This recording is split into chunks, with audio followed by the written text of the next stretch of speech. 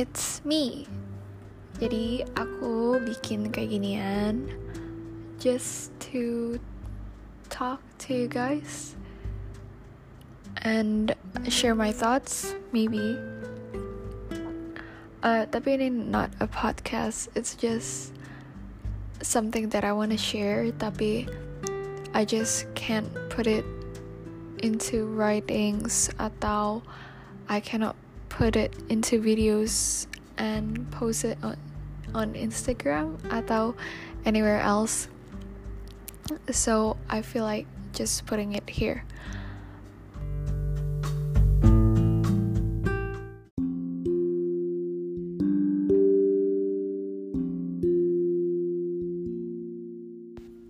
So hari ini aku pengen ngomongin tentang social media and the comparison and other problems that come with it. Jadi ini my personal take on social media.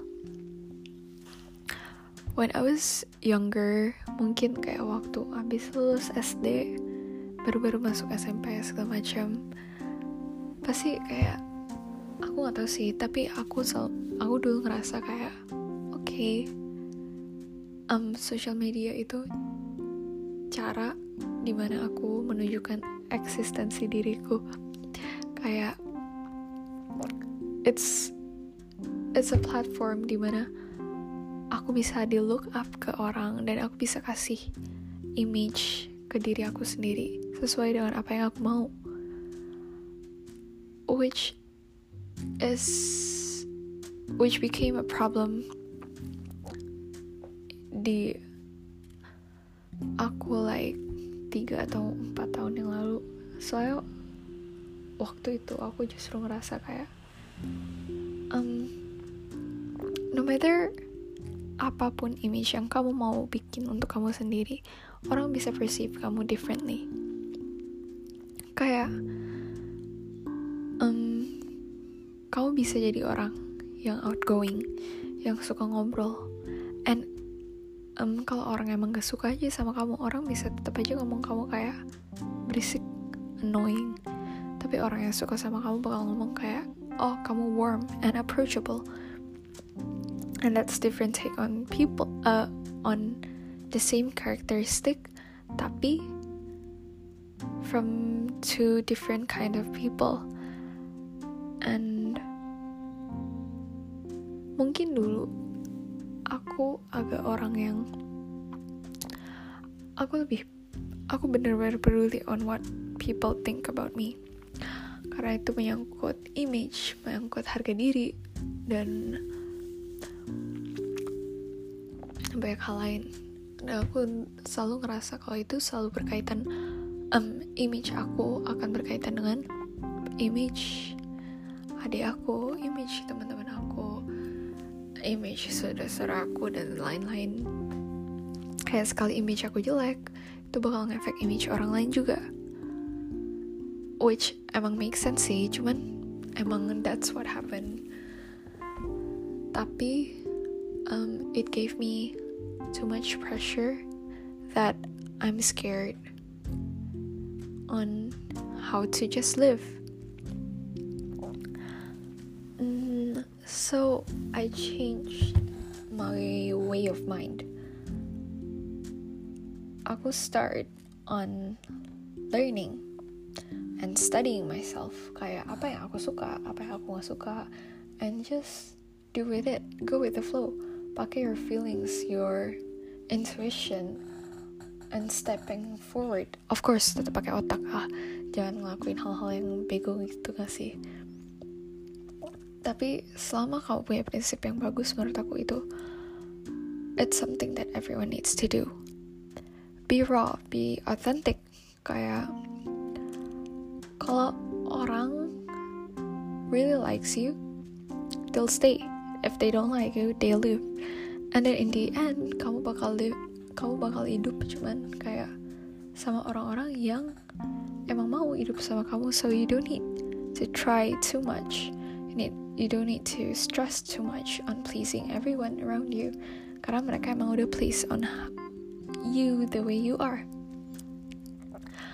On the other hand, social media agak push us to create this image on how we want people to see us, kinda gitu. And I know banyak banget orang yang buy this, including me. Kadang-kadang kayak, bahkan aku kadang mikir kayak, aku nggak tahu prinsip hidup aku yang kayak gini itu benar atau enggak, tapi this is what I want to believe, karena this is what makes me comfortable sekarang. Tapi social media, especially Instagram, buat aku ya, it's a bit brainwashing. Kayak kamu constantly see this beautiful girls, like this thin girls with slight makeup, like natural makeup, terus they just have beautiful life. Dan kadang aku iri, kadang aku juga ngeliat orang yang kayak sukses bisnis, and like di saat kita pandemic gini, and some of us emang gak produktif, mungkin gak produktif in terms of we're not making money. Dan di saat aku ngeliat orang lain produktif dan making money, working segala macam, I'm just jealous gitu. Kayak aku ngerasa orang lain bisa, kok aku enggak gitu. Dan it's constant, dan I'm constantly giving pressure to myself kalau okay, aku harus jadi kayak gini karena orang lain bisa, kenapa aku enggak gitu. And then at one point aku ngerasa kayak okay, itu salah. Ini kayak budaya comparing yang kita implant di otak kita sendiri. Mungkin karena culture, mungkin itu karena how we're brought up. Maybe kayak orang tua kita dulu waktu masih kecil, atau society kayak tante-tante, om gitu kadang ngomong kayak, oh ya ini jago loh, kayak terus jadi banding-bandingin. Emang sih itu hal paling racun lah, karena setiap orang beda-beda, prioritas setiap orang di hidup ya beda-beda.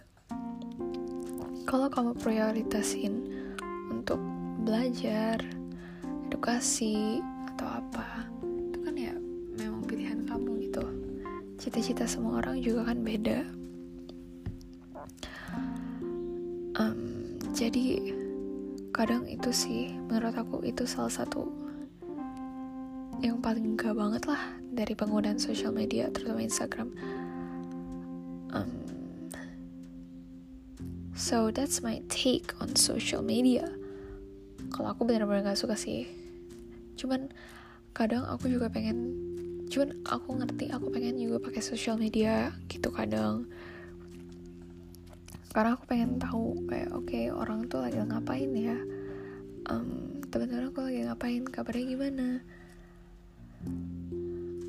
are they happy? Walaupun emang apa yang dikasih tahu di social media sih cenderung emang happy things. Karena when you're happy, kalau aku bisa, when I'm happy, I just feel like I need to spread this happiness. And when I'm sad, I don't want to put things to social media, karena biasa orang malah kayak, ih apa sih, kayak mellow banget, galau banget. Atau enggak, kalau aku sekarang sih aku bisa ngerasa kayak kalau aku taruh kayak gini, aku bakal kayak influence orang lain biar jadi kayak bad mood gitu. Karena just to take people's sympathy atau empathy, atau empathize with me gitu maksudnya. Cuman I know it's not right. And sekarang sih aku belajar use social media just to when you feel down, you can ask for help, talk to a friend, and keep you connected, especially in this pandemic situation.